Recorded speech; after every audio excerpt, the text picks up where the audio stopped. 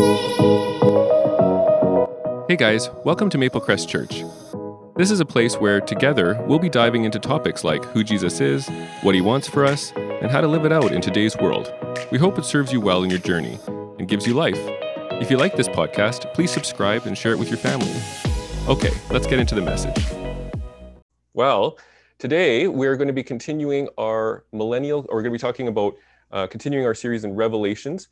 We've been doing this for a while now, talking about Revelations, and our primary objective in studying Revelations is and has been to understand God's character. We study other books of the Bible, other events in the Bible, to understand who God is and what he does and how that works. And we do the same for the book of Revelation. We often don't study the book of Revelation because it can be confusing for people and it can seem like there's a lot of controversy around it, but we can learn so much because God's character is displayed in a more dramatic way in the book of Revelation, I believe. Obviously, it's very dramatic in other places in the Bible too, but even more so in the book of Revelation. I think there's so much to learn there. And today, last couple of sermons, we were talking about heaven and New Jerusalem in particular. And we've had some questions about that, kind of like, where does New Jerusalem fit? So I'm going to be trying to put New Jerusalem in context and continuing to talk about it from that Revelations perspective and God's character. And today, one of the things that I'm going to be highlighting is that God stays the same. God's character, God's personality is constant, but he loves change. And so that's kind of an interesting thing that we often don't think about, is that even though God is stable and doesn't change, he seems to love change. And that part of his personality continues on. So Father, I pray, Lord, that you would open up our eyes, that you would give us insight into your plans for us going forward into plans for the ending of this age and the beginning of the next age, Lord, that we would be encouraged as we think about heaven and as we think about your plans for us and as we understand you more. I remember somebody said, if you don't think rightly about heaven, then you won't think about heaven at all. I thought that was pretty good. I think this is where most of us are. If you don't think about heaven correctly, then you don't think about heaven.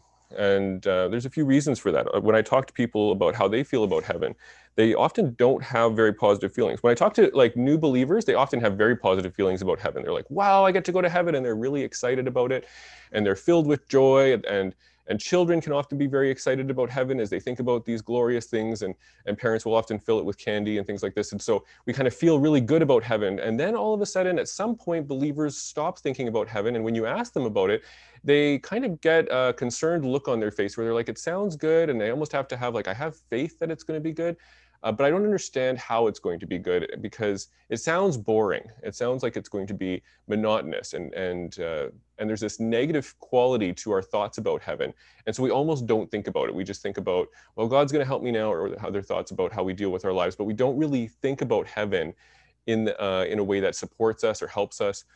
And honestly, the way that you think about the future affects how you behave now. It affects how you live now. How you view your future changes what you do now. If I believe certain things about my future, if I have hope in certain things, if I have no hope in other things, I am going to be changing how I behave in reference to all of those things I'm thinking about the future. And that's the same for heaven. So God's given us, he's talked about heaven. Why has he talked about it?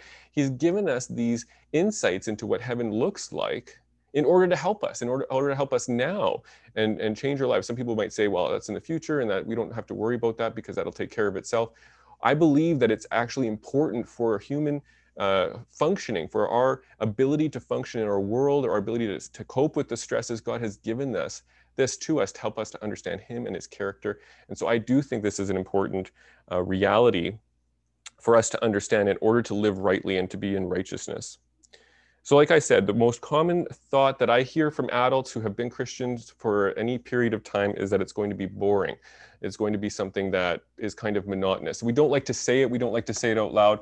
We don't like to think it, really. We try to avoid thinking about it because it sounds and feels so incorrect and sacrilegious to think about that. But, you kind of think about yourself and you're in a worship meeting, and even the best worship meetings after a few hours, it's like, well, it's like, boy, this is getting to be kind of monotonous. And so we're just like, apply that to heaven in billions of years. And you just think of yourself and you can't even talk to your friends. You're just kind of floating by them maybe. And you're like, hey, worthy is the Lord, and you're like, hey, yeah, worthy. And it's like, okay, another billion years. Hey there, worthy. And I want to make fun of it because it's real. Like we're going to enjoy worship, but me just telling you we're going to enjoy worship may not be enough to take away that feeling that this is going to be boring. And yes, there's a central theme in heaven about it being about the worthiness of the Lamb. Those are big things, but there's more to it. There's more to heaven than a worship meeting. And the presence of God is something that we can't understand. And even though it might feel monotonous, I do believe that the presence of God will never be boring. And we have to have faith in that for sure. But there's other things going on. There's other things that are going to be happening in heaven. Now, we know that God is going to stay, God does, and will stay the same. Hebrews 13:8. Now, this is all over the Bible. I just took an example here. Hebrews 13:8. Jesus Christ is the same yesterday, today, and forever. So again, this is not a big revelation from the Bible. It didn't take a lot of thought to get here because this is a very commonly used reference about God. He is everlasting. He stays the same. He's stable. We can trust him. Jesus Christ is the same yesterday, today, and forever. And even though God is in charge and powerful, and even though our world is changing, it's difficult. Well, I guess what I would put it this way. It's difficult to kind of put a God that doesn't change together with a world that does. Like when I think about a God that doesn't change, I think about stillness.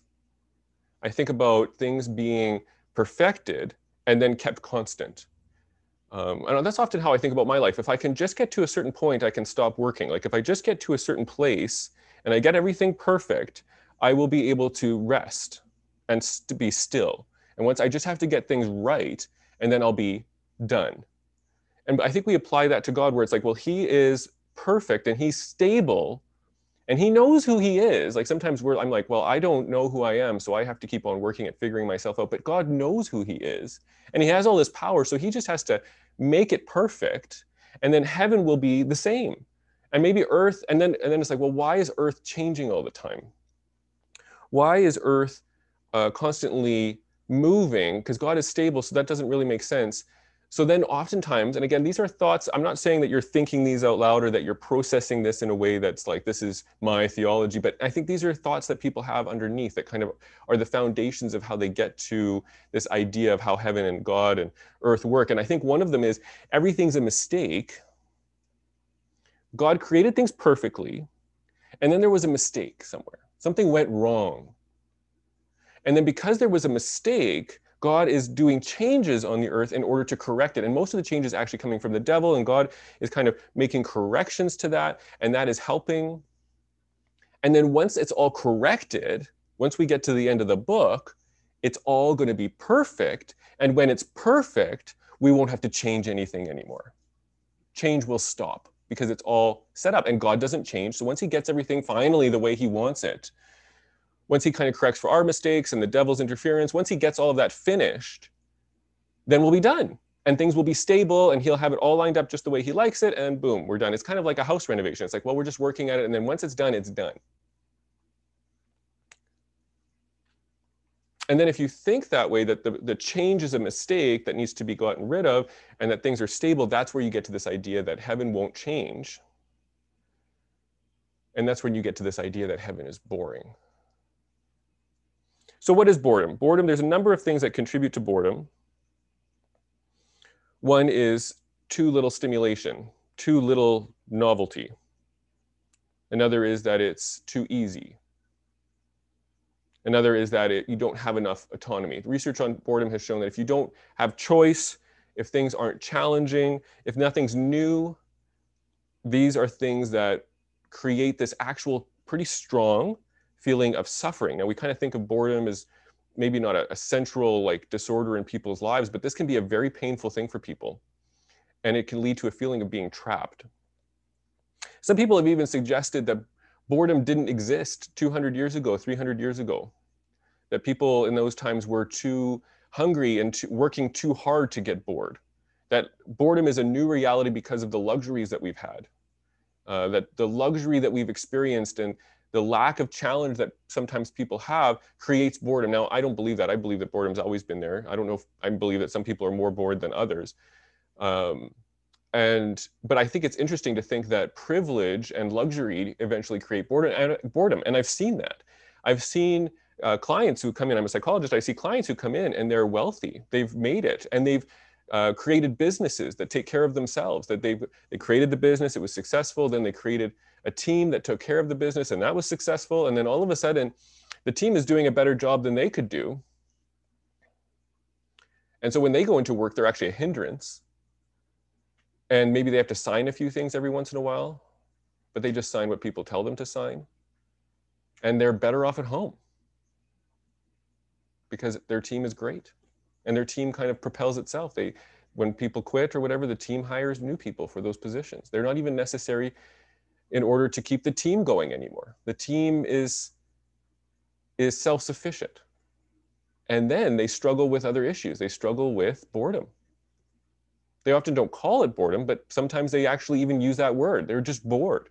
They have nothing going on anymore. So it comes from this kind of luxury. It comes from this reaching of goals. They've actually solved all of their problems. And they become bored.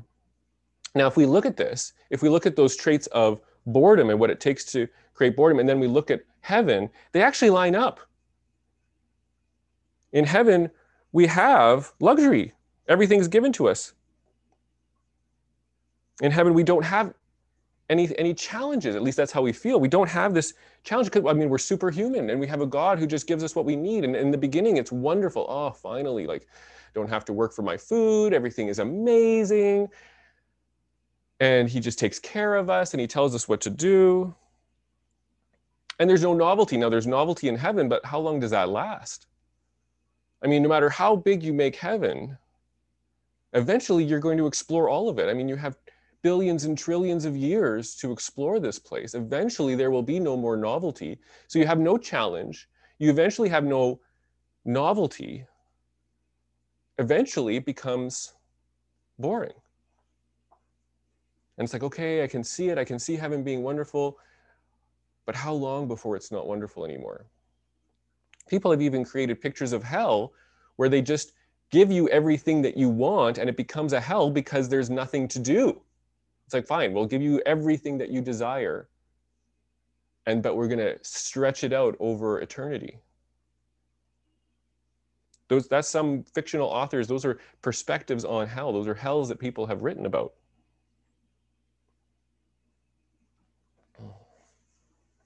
So God doesn't change, right? He stays the same yesterday, today, and forever. That's what Hebrews 13:8 says and other places in the Bible. And he doesn't change, so that means that he must be monotonous. That's kind of this connection that I think people make. But let me ask you this. Is life boring now? Now, for some people, I said it is boring. They've used up all of their challenges. But for most of us, life is not boring now. God gives us challenges. I would suggest that people who are living in the will of God, people who understand God's character, now I think that there are some exceptions to this. God can give us seasons of rest and we're not used to that. And we have to adjust and we can have periods of boredom and things like that in the comings and goings of being in the kingdom as we regulate ourselves, for sure. But generally speaking, God has given us enormous challenges. And if you have hope and engage in those challenges, you are not bored. There is lots to do. In fact, some of these challenges seem insurmountable. To reach everybody in the world, to translate the Bible into all these languages, to disciple nations. These are huge challenges that God has given us. To engage with him in a way that we can exercise his power and be stewards of his power and authority on the earth. These are huge challenges. To walk in righteousness. These are not boring things, and they're challenging to figure out how to do that, and to engage in a life that's continually following after God is not boring. We can go into despair, we can go into hopelessness, we can walk away, we can have trouble with rest. Yes, there are lots of these challenges, but if you actually are walking in the way that God has designed you to walk, with hope in him, with faith, and taking on his mission, it's not boring. And his spirit is not boring. He's full of surprises. How many people have talked about God coming through in the last minute? He leaves us in the stressful moment. We have to have faith in him. He creates tension for us. If you're living in the prophetic, if you're trying to hear from God and you're trying to live your life, you'll know about this tension where you're like, oh, it's coming, but it's not here yet, and I have to have faith. I experience that every week as I think about the church and where we're going and what we're doing, and it's like, oh, Lord, you've given us these promises, we want to see them fulfilled. Help us to be faithful as we expect great things from God. And he's come through for me so many times. Why do I still have trouble? But there's this tension, and it's invigorating. It's challenging and can cause emotional challenges at times, but it's also invigorating, and it's certainly not boring. So life isn't boring now. So it's interesting to think that eventually it will be. If you look at the past, God is constantly changing things.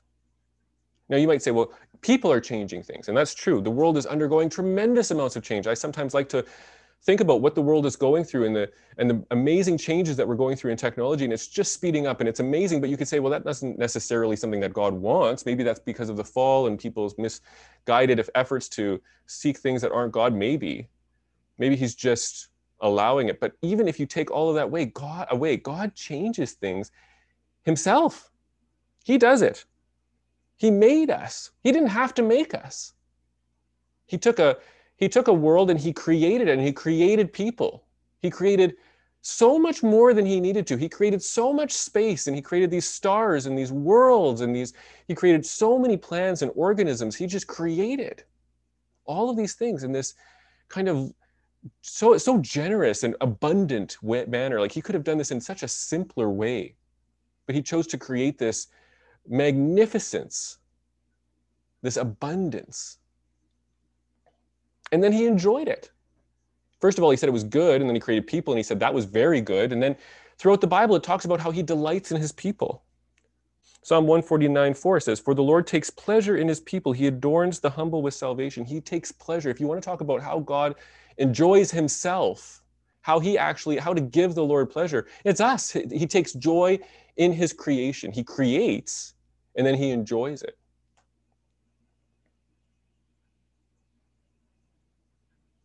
I don't know if you could call it fulfillment. It's so hard to apply words to God because you don't want to kind of mislead. But he seems to take pleasure, at least. Maybe it's even fulfilling for him. I'm not sure how that exactly works for God, but part of God's character is rewarded. There's a payback for him, some kind of payback for him from his creation. So if he's shown himself, so just think about this, if he's shown himself to take pleasure in his creation, and he says, and he's created even when he didn't need to, not just to correct things, but he's just created when he didn't need to, and he takes pleasure in his creation, and he says he's never going to change. He says that his character is the same and will be the same. Then why would we say that he will stop creating? Why would we say that he'll change himself? He won't change himself. He will keep creating. I mean, that's where I put those together. I mean, I don't know. God never said, I am going to keep creating for eternity. He never said that. But when I put those together, when I say he's been making things when he didn't need to, he seems to keep kind of doing that as we go. And then why would we say he'll stop? I see no need to say he'll stop. In fact, he gives us a pretty big hint that his creation story will continue. In Revelation 20, verse 4-6, this is the main passage that I wanted to look at today. So there's quite a build up to it, but this is the main passage in Revelation. Again, we're studying Revelation. This is the introduction. This is the, one of the most detailed descriptions of the millennial kingdom. Revelation 20, verse 4-6. Then I saw, I'm just going to read the whole thing. It's a little bit to read, but that's okay. I think I really want to just give you a context of what this sounds like. Revelation 20, actually, I'm going to read all the way down to 10, I think. Then I saw thrones, and seated on them were those to whom the authority to judge was committed. Also, I saw the souls of those who had been beheaded for the testimony of Jesus and for the word of God. So these martyrs were there too. And those who had not worshipped the beast or its image, and had not received the mark on their foreheads or on their hands. So the mark of the beast, these people had not taken it. They came to life. They came to life. And reigned, they ruled and reigned, they were in authority with Christ for 1,000 years. The rest of the dead did not come to life until the 1,000 years were ended. So there was a first resurrection. It says, this is the first resurrection, this first part. There's some people who come to life first and reign for the 1,000 years. Then it says, blessed and holy is the one who shares in the first resurrection. It's a good thing to be in that first resurrection. Over such, the second death has no power, but they will be priests of God and of Christ, and they will reign with him for 1,000 years. And when the 1,000 years are ended, it's even talking about after this, as the story continues, Satan will be released from his prison. Isn't that interesting? Just like that's something to meditate on right there for a long period of time. Satan will be released from his prison. God's going to release him. Very similar to what Jesus did, or God did in the Garden of Eden. This serpent doesn't need to be there, but he's released. And the serpent, and will come out to deceive the nations that are at the four corners of earth, Gog and Magog, to gather them for battle. So the serpent's going to gather the people. Their numbers is like the sand of the sea. There's going to be a lot of people on the earth. And they marched up over the broad plain of the earth and surrounded the camp of the saints. So these are the saints that are there on the earth. And the beloved city, which is probably Jerusalem, but fire came down from heaven and consumed them. So these people are gathered by the devil and brought to the city, and then fire comes down and consumes them. And the devil who had deceived them was thrown into the lake of fire and sulfur, where the beast and the false prophet were, and they will be tormented day and night forever and ever. So there's this whole age that's coming. And you might say to yourself, Cyrus, why are you talking about the millennial kingdom when you're supposed to be talking about heaven? Well, how do you define heaven? If you say that heaven must be a place with clouds and must be a place with harps, then yes, I didn't describe heaven. But I define heaven as what I'm going to do after I'm resurrected. I define heaven by my afterlife. This is my afterlife. I mean, I hope I'm part of the first resurrection. Wouldn't that be amazing? And it doesn't sound like I'm sitting on a cloud. It doesn't sound like it's going to be a place of no tension. It sounds like there's going to be kind of almost a replay of what happened on the earth through all these ages, with the devil being released, there's going to be discipleship. It's going to be different, 100%. We're going to have more direct communication. There's going to be people who have been resurrected reigning over this. There's going to be a lesser veil between the authorities of heaven and the authorities of earth. But there's a veil now. There's a veil, but there's still a connection now. It's just going to be a lesser connection. It's going to be maybe more like it was in the, when Moses was seeing God and was glowing. It's going to be this kind of more presence. The presence is going to increase. But even still, people are going to walk away from God when the devil tempts them. And they're going to be like the sands, and lots of them are going to walk away from God. Isn't that incredible? Anyway, there's this incredible storyline of people walking away from God, just like they did in the desert. Even when they saw Moses' face glowing, they walked away. And it's going to happen again. And God is again going to have this big battle. It doesn't sound like heaven. And so we don't classify it as heaven, because heaven must be a certain thing. It must be a place that's boring. It must be a place where there's no tension. It must be a place where there's no conflict. Everything's taken care of, and it's still. But God's telling us, in the next age, when heaven starts, after you die, this is your first assignment. Not everybody's going to get it. Like, there's all these intricacies to it. Not everybody gets to participate in it. Some people get to, some people don't. It sounds a lot like what happened on earth, where there's people getting different assignments. There's tension with the devil. There's this drama that plays out. And God has done this again and again in different forms. He does it in the Garden of Eden. He does it in the Old Testament. He does it through Moses, and he does it through the prophets. He does it through Jesus. He does this whole storyline of Jesus and his interaction. And then he's going to do it through the book of Revelation, these final judgments. And then he's going to do it again through the 1,000 years. And my question to you is, why would he stop? Why would he stop after that 1,000 years and say, okay, now we're done. We figured it all out. I think we got it figured out after our age ends. Why do we have to have another 1,000 years? Why doesn't he just create heaven now? God seems to create this tension. He creates this ability to create love, which requires choice. He creates these dramas so that he can have people who engage in love with him in different ways. I would suggest that there are probably stories that have gone along with the angels that we haven't been told. Where are these angels? The creatures that are around the throne that worship him day and night, covered with eyes. Where did these creatures come from? What is their story? Did they just get poof created in front? Maybe, I don't know. Maybe they have a whole storyline with them as well.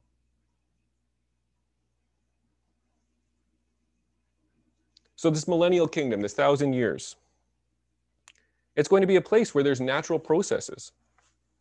There's going to be people who are there, who are living. They're going to live a longer time. We're actually probably going to dive deeper into these points, but there's a natural process. People are living, people are dying. They're going to live longer, but they will die. They'll be consumed by fire. But the fire came down from heaven and consumed them. There's going to be spiritual processes. We're going to be acting as priests, or the people who are in the first resurrection are going to be acting as priests. There's spiritual processes. They're going to be trying to teach them about spiritual things. It's going to be more obvious, but it's still going to be there. God is going to give work to do. They're going to reign with him. They're not just priests. They're also kings. There's a reigning and ruling element. They're going to be telling them what to do. They're going to be giving out directions. They're going to be discipling these nations and what to do. So let's look at those characteristics of boredom. Luxury. Will we have everything given to us? No. We're going to have lots of problems to deal with. He says his kingdom will be ever increasing. It's going to expand around the world during this millennial kingdom. Nations are going to be coming to him in order to learn more about this discipleship. We're going to be teaching people. We're going to be priests. We're going to be having to give authority. That means that there's going to be a time when people aren't obeying. If we are reigning, we are going to be growing things. We are going to be developing people.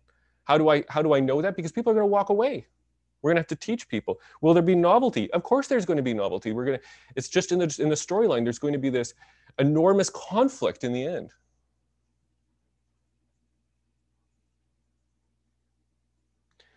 Now, one thing that you might think of about heaven, and a feeling that I have more sympathy for, I have sympathy for all the feelings, but a feeling that I could, if you're starting to really look at heaven, I think in a more correct way, that is, it might make you a little tired.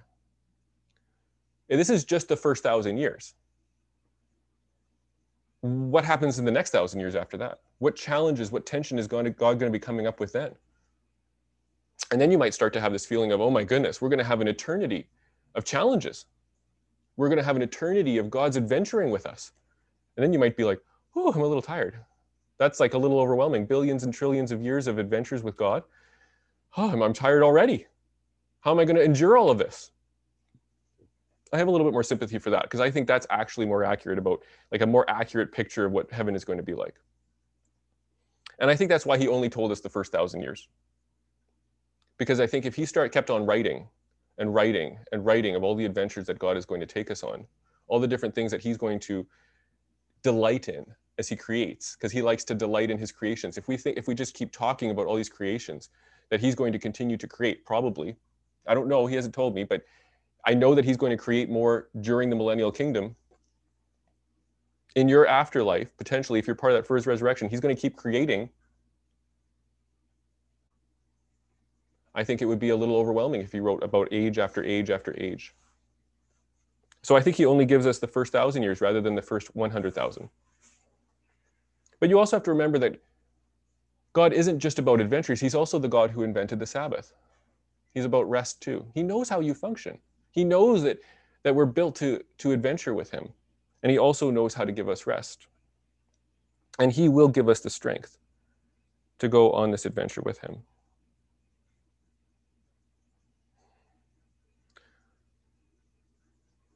If you're feeling tired, if you feel like COVID has taken a lot out of you, if you feel like you're failing, sometimes people can feel like my life was a waste. My life didn't turn out the way I wanted it to. And then they can go into a place where they're like, this is the only life I have. And that's true. We are appointed to die once. This is the only life you have. But if you believe that there's more to life than what's on the earth right now, that you are going to have continual adventures, it's not just one exam, and then you write the exam and then you're done. And that's what you get for the rest of eternity. I don't believe that for a minute. I believe that we're going to be going on this adventure, that there's going to be challenges. They're going to be different.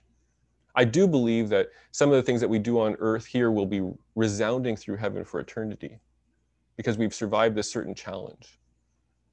But I also believe that God is going to create new things for us. He's going to keep creating challenges, just like in this millennial kingdom. Those people who are resurrected, who are part of that first resurrection, they're going to be ruling and reigning with Christ. And those things that they do during that time are going to be part of their relationship with God.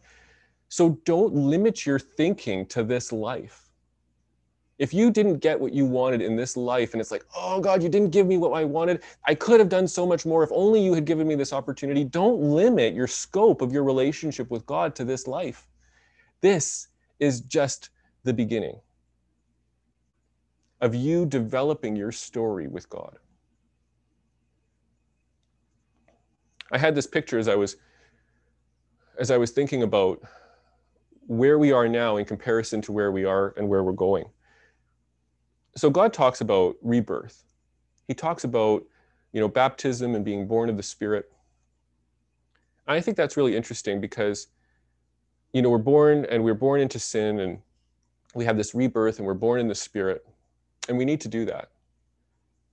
But then we're still in the flesh. We're still like on earth, and we're still doing these earthly things, and we're still messing up. And it's different, but it can sometimes feel like it's not that different. I believe that the baptism, I feel like I was shown this. I'm still kind of exploring it in my mind, that this, just in so many ways, like so many things in the Old Testament are foreshadowing of things in the New Testament. It makes me wonder whether this birth, this baptism that we have is real. Like, don't get me wrong, it's real. And the things that happened in the Old Testament were real, but they were also a foreshadowing. I wonder whether our baptism, whether our rebirth in the Spirit is actually a foreshadowing of our death and resurrection, of our getting our new bodies and living in a more spiritual life. We're starting that process now. We're kind of there and not yet there. And there will come a time when we will really die and will really be resurrected, which means that this life is basically us in the womb. You might think, well, this is it. This is the one life we live. And when we finish it, and then we end it, and then we are given our rewards, we have to stay in our homes, and we have to just kind of live with it. I think it's probably more accurate to say that we're in a womb, and that when we die, we're actually going to be born. And we're foreshadowing that as we try to live in the Spirit now, as we kind of seek God in the Spirit, and we look beyond this world and what it has to offer. And what we're doing now in this kind of prophetic way, we are going to be doing in fullness when we die. We're going to be actually walking with the Spirit. We do now. I don't want to minimize what's happening now, but I do want to say that there's a greater level. There's a greater fulfillment of that when we actually are walking with Christ, when we're actually living with Him in fullness, let's say. So this life is just the beginning of a great adventure. So treat it that way. Don't be afraid. You're just getting started. So today we were talking about how God is stable. He has a stable presence. He's got a stable personality. He doesn't change, but that doesn't mean that He doesn't change His creation. In fact, God seems to love change, and He takes joy in His creation. And if He's never changing, He's probably going to continue to do that for the rest of eternity, because that's who He is. He loves to change. He loves to create. He's a creator. And earth doesn't just go through changes, so does heaven. Heaven changes. Isn't that funny? Heaven changes. People don't think about that. Heaven is going to be different. How do I know it's going to be different? Well, for one, you're going to go, and so then it'll be different. It'll have different people in it in the future. That's probably the most basic way to say it. It's going to change. We're going to have more people there, and that's going to change the dynamics. Have you ever been in a room or in a building and then there's more people? It changes. There's going to be a different feeling when we have more people there. But there's going to be bigger changes, and it describes that. It describes New Jerusalem coming out of heaven, of God's presence coming down to the earth. God's presence is where heaven is. God's presence, where is our afterlife? You have to think about it that way. Where are we going to be living? Where are we going to be doing? And it's going to be on earth. Earth and heaven are coming together, and it's going to change. So if you think about where your family is, who have passed on already, where the saints are of old, they are in heaven, but their heaven is changing. And it will change as more people come, and as the future unfolds. God tells us how heaven is going to be different, how the earth will be remade, and his presence will move, and where we will be in that. He loves change, and he changes earth, and he's going to change heaven. And God wants us to know that he's going to continue to change things, because he's given us a picture of the next 1,000 years after this age is over. He says, I'm going to continue doing stuff. I can't tell you it all because it would be too long, and it might be a little overwhelming for you, but I can tell you, I'm going to give you a little taste of the next 1,000 years after this age is over. You won't be bored. I could just hear him saying it like, I'm a God who loves change. Don't feel like you're just going to be sitting on a cloud with a harp. Don't feel that way. And I'll tell you why. I'm going to give you a taste. The next 1,000 years, this is going to be what's going to happen. And I believe he will continue to be himself. He's saying to us, I'm a God who creates. And it's so exciting to join him in that journey. Father, thank you. Thank you for everything that you've given us. Thank you for teaching us about who you are, who you really are, not just who we make up in our minds, but you are a God who creates. You are a God who tells us that you're going to continue to create. You tell us that you created things right from the beginning. And you tell us that you're never going to change. Lord, encourage our spirits. Encourage us to know that this world is just the beginning. Help us to have hope.